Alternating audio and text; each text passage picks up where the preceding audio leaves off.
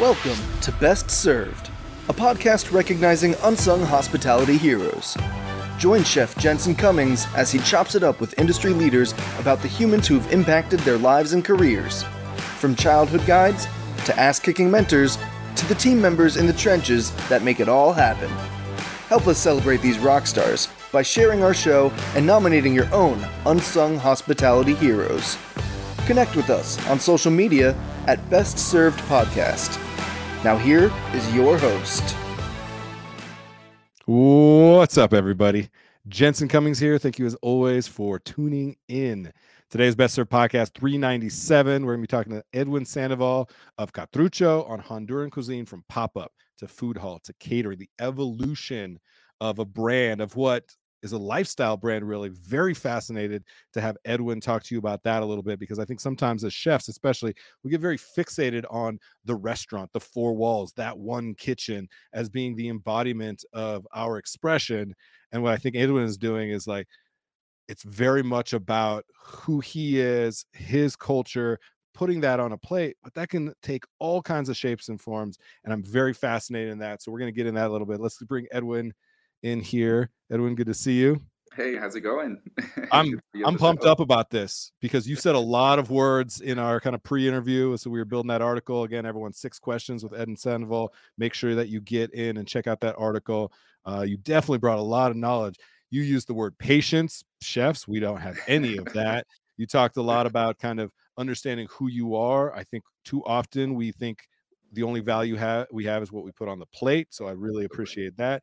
And you broke the mold of the 4 walls of the restaurant, which, wow, that's like such an important thing that we need to understand. So first thing I want you to do, break it down for us a little bit. Cartrucho, like, what does that mean? Where does it come from? I love that you have such a unique name that really speaks to you, your culture. So break it down for us a little bit. Yeah, of course. And first of all, thank you so much for having me on the show. I know we've been wanting to do this for a little while, but yeah, anytime that I get an opportunity to talk about Cartrucho, you know, I love getting on camera and doing so. But yeah, the name essentially comes from you know, my sort of you know, just having this deep connection to my Honduran culture, and just knowing and growing up in Honduras, everybody, you know, just representing themselves as people from Honduras and as catrachos, you know, which is essentially just like a nickname that we acquired in 1856 when there was this, you know, this general named Florencio Satruch. And essentially that's where I started piecing together the name for my concept. And the way that my concept works is that, you know, my training as a chef is very classic European sort of cooking techniques. So for me, I wanted to keep that essence in my cooking. And in my concept, I wanted to keep an essence of history, but I wanted to figure out a way to modernize the two and make sure that whatever came out of it was an evolution of my cooking history and also what I'm trying to do for the future for my concept. And that's essentially how, you know, I decided to name Cartrucho. I said, you know what, if the general's name was Satruch, how can I keep the X, but instead of pronouncing it like an X, I pronounce it like a C or a K sound. And anytime that you know, anybody from Honduras looks at my concept, they're like, Cartrucho? They know. Sounds like Catracho, you know, so it's a little easier for them to approach. But that was good. My thought too, you know, just bringing the Honduran public to sort of feel a little more represented and being like, that seems like something that I connect to, and let me go find out if it is so. That's perfect. I mean, it's a personal exploration for you, and there's a couple things that I want to touch on because so many people here are trying to navigate kind of their own business aspirations, their own culinary aspirations. You've created 2 potential strengths and or weaknesses depending on how you approach them. You have a difficult potentially name to pronounce, and some people are going to be a little bit timid and scared and not want to feel like they're butchering the word. Yet it kind of also has you be able to pre-qualify people who are like, that looks interesting, unique, there's something different about it. I am curious and I want to go and engage and challenge myself a little bit. And you're kind of pre-qualifying people. So what's that interaction been like when you see people? I'm sure you see people walk up when you're at the food hall, let's say, or doing an event, and they see the name and you look at them and they're trying to think, and you know that they're trying to come up with how to pronounce the name. How do you kind of bring people into the fold?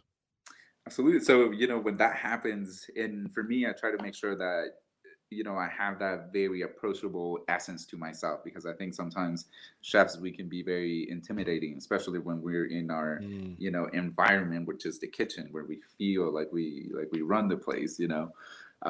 So for me, it's always that, being very amicable with people and just saying, hey, look, if you have any questions, let me know. But it is almost as sifting through, through a lot of different potential ventures in business, because I think when people see my brand, and it was something that it was an extreme sort of goal for me at the very beginning. I wanted to develop a Latin based concept that was just extremely clean, that when people looked at it, Mhm. it felt like it had years and years of being developed, which at this point it kind of has happened, but whenever I started off, a lot of the people that I was running and bouncing the idea of Catrucho, that was the very first thing. It was like, hey, look, this is too hard to pronounce. But I felt like for me, that was a positive thing, because it allowed me to really start that conversation piece with other people, and, really achieve my goal, which has been to educate people on not only Latin culture, but more specific, Central American culture, but specifically, Honduran culture. So it allowed me to kind of break it down into stages and figure out who was interested enough in learning more about the concept and learning a little more about Honduras. And so I come to find out that more people in Colorado and in Denver in general have been to Honduras, but they never Wow. experienced a Honduran concept that is more on the mainstream side, you know. You're really thinking about the customer journey. I think that's another unique thing that I don't think enough of us chefs really understand. We understand the culinary journey, but there's so much more that you're talking about. And the fact that you've identified these different layers that people go through allows you to kind of take them through, like build that bridge for them. And I think that's really unique because look, you have classic training. You've worked at a lot of French places, kind of those European places, Americana, right? And then you have a challenging it's challenging to introduce people to catrucho and to Honduran cuisine, which is completely unknown basically in this country, Yeah. right? And so it could be easy for you to fall into like being passive, or even worse, you've seen it where like they feel a little bit whitewashed in concepts, and you're like really really holding true to that. So I think you have a challenging name, so to speak, but it holds you accountable. And that I think is something that I want everyone to pause on for a second, that like you can create something that is truly unique and identifies who you are and where you came from without giving up part of what you really believe in. And I think you see that a lot of times, and it's sad when you're like, man, like the potential that they have, they're just holding back because of the audience that they're in front of. So I Absolutely. love that you found that. All right, let's talk a little bit about kind of the evolution. You mentioned patience. Mhm. Yeah, also said you kind of talked about how you're not just a restaurant, right? Like you are trying to understand how you interact with people at a multitude of levels. So going from pop-up to food hall to now looking into catering and events, things like that. Talk about the progression as a business owner. Yeah, and that has always been extremely interesting. And I feel like the past 4.5, almost 5 years that I've been doing this project, they literally just flown by. And I think for me, one of the biggest things that I wanted to do with this project was that from the beginning, I told myself that this was going to be a life sort of project where if I really care for it enough, it would evolve as I grew as a chef. And Mm. when I very first started it, I literally would have people come to my house where I had a table where I could fit 15 people. And I would say, come and have dinner for free. I just want to see if my cooking style, my skills, who I believe to be a chef, are good enough. When people come by, obviously it's free food. You're like, well, everybody's supposed to like free food. But the next time it's $15. The next time was 30. Next thing I know, I'm doing like $65 dinners out of my apartment. So for me, that was the very first thing that allowed me to understand as a chef that I had the skills, I had the touch, I had the seasoning to create a business out of it. Because I think at the end of the day, my thought was, what product can I develop and how am I going to sell it? And I think what I saw was that I had the skills as a chef. I found myself to be very charismatic, and I also knew that I could develop a business brand that would allow me to really, really push that forward. And the way that I wanted to bring the concept out was by doing pop ups and saying, hey, look, how about you come out and taste some of this food? And next thing I know, I'm doing partnerships with a lot of different bars around the city of Denver, being like, let me be in the space. Let me try out my concept. I'll be here and I'll help you hold your liquor license. Essentially, I'll take care Right. of the food. You take care of the liquor side. We help each other out.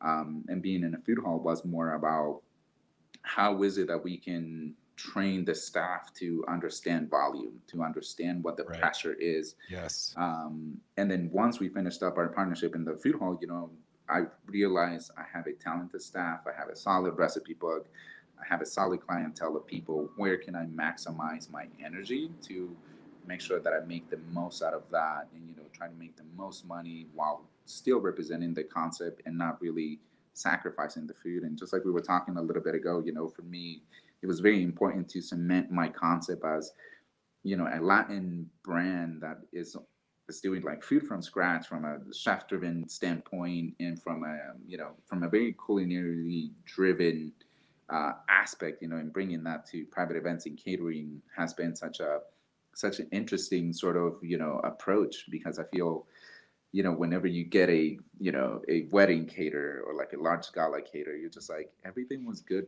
but the food, and for me, Mhm. I feel like it's one of the more expensive ticket items when it comes down to putting events together. So it's more about delivering that delicious fresh food. Yeah, it feels like a trough sometimes when you Yeah. go to those types of events. 100%. You're like Yeah, everything's either like sopping wet or bone dry. Like there's nothing. there's no middle ground. There's no middle ground. This is really great. Edwin, are you sure you're a chef? You like are a purebred entrepreneur. The way that you think, the way that you speak on the way that you think, and the way that you take action against that, I think is incredibly valuable for everyone to pay attention to. And I think also the like humility that you have to be able to be like, I'm probably going to be wrong on this to some Mhm. degree. How do I then put myself in a position where that these little like micro learning opportunities create themselves? You may have micro failures within that, but it allows you to have a trajectory that it's incredibly unique. And too often we put maybe too much pressure on the next plate up that we Mhm. don't think about the 10,000th plate, because you're thinking legacy and lifetime Absolutely. versus you're thinking about the next plate up, and balancing that. Fuck, that's hard, man. It's So I huge. I, I really, really appreciate that. And so for you, when you're thinking about, I want to know what's even next after events and catering. Like, how do you see this evolving? It's such a lifestyle brand. Like, I want to see the consumer packaged goods. I want to see the sauces. I want to see the Yeah. line of products. Like, I know that's coming. Where does your head go when you're thinking about kind of the next evolutions as you're progressing? Because I know you're thinking about it. Oh, of course, and I think for me, it's always been about kind of like testing and like, just dipping my feet into a lot of different situations. There throughout the pandemic, I was playing around with the idea of what would the branding look like on clothing. So we developed this like really cool track jackets. And for me, I'm a Yeah. fan of that like 80s and 90s like suited up track jackets. I don't know why, Dude, but I love it. Hip hop life, man. It's yeah, great. and I mean, just just even trying. like people can kind of see it with the X over the corner, like it just looks good. It does, it's I just see so your brand cool. all the time, like, and it stops me in my scroll. I see the X, and I'm like, Edwin's going to be up to something interesting. I don't know what it is, but I'm gonna check Yeah. it out. But yeah, and I think for me, the future is just to even just laying out the groundwork now, representing Honduras as much as possible. I think if I was to get into a realm where I have a larger platform to represent Honduran cuisine, and like really be out there where people recognize who Cantrucho is, I think that would be amazing. But my as I'm formulating what vessel I want Cantrucho to have, I think I do want, a brick and mortar on its own, but I don't think I want to follow the traditional restaurant model, which is be open Sunday through Monday, 11 o'clock until 11 o'clock Mhm. at night. I think for me, I want to develop something a little more special where maybe, the beginning of the week is cooking classes for adults and kids. Thursday, Friday, Saturday, All it's, right. dinner service. And maybe on Sunday, it's just brunch, and trying to figure out how it is that I can develop a business model that not only allows me, as the operator of it, but also my staff to have a more pleasant lifestyle. Because nobody, even for me now, I'm only 31 and I got energy for days, but I don't envision myself working 4, 5, 10s, and then having 2, 3 days off to rest. You always get everything done in one day, and then you have one day to kind of sit alone and be like, what am I doing with my life? Uh-huh. So I like to Look, give. I think you're absolutely on the right trajectory and path. I love hearing all this. So it makes me excited to kind of see what you're doing next. I'm going to try and steal as many ideas from you, because our job with Best Served is to empower and educate those future leaders of the industry. And the things you're talking about are different. It's not perpetuating the same tropes that got us to this point and has been exposed as this industry is not viable and sustainable the way that we came up. And so I really appreciate that. Other thing now that popped in my head for you to take, I want to see the Honduran Travel and Tourism Board to spend some money on you, my friend, because they have got an ambassador to the nth degree. And I know that I've seen the Peruvians did an amazing job in South America of bringing attention to Central and what's happening down there. So it's time for Honduras to find some ambassadors, and this is your pitch reel right here, man. This is it, This is where it starts. I love it. Somebody knows somebody who knows somebody who works at the Travel and Tourism Office in Honduras. I believe in that intention. Let's put it out there. Let's make sure that Cartrucho is representing. You're already doing it, so you might as well get a little bit more clout and some support behind you. So appreciate it. Make it a little more official, and that's the thing too, man. I think for me, especially being in Denver, where the Honduran population, I know that there's a lot of Hondurans here, but we're almost like in the underbelly. So that's why I felt like I wanted to put myself in a position where, there would be this light sort of shined on me, but at the same time, I felt responsible enough to say, you know what? Of course. Not only can I represent myself as a chef, but I can represent myself as a chef born and bred in Honduras, who is now shifting his career to more, to serve more of that Honduran population and Honduran pride, But yeah, so it's pretty cool. I feel very lucky to be, to be able to do this for sure. Appreciate you. Appreciate what you're doing. Appreciate your time today. Thanks for being on. Absolutely, man. My absolute pleasure. Thank you so much. All right. Cheers. All right, everybody. That is it for this episode. If I learned anything from Edwin, patience. Wow. Wish I had learned that lesson long ago in the restaurant industry. Understanding that you're a lifestyle brand. You need to break the four walls of the restaurant, I think, is important, and be true to who you are. Like really, really lean into that. Sometimes it's better to be different than to be better. And I think in the uniqueness now, everybody's trying to be everything for everybody. And Edwin is trying to be something for a very specific group of people that he's trying to represent and trying to bring people into the fold. So that's it. Appreciate you all. Cheers. Thanks for listening to the Best Served podcast. Subscribe to our show and connect with us on social media at Best Served Podcast. Tune in next week to discover more unsung hospitality heroes.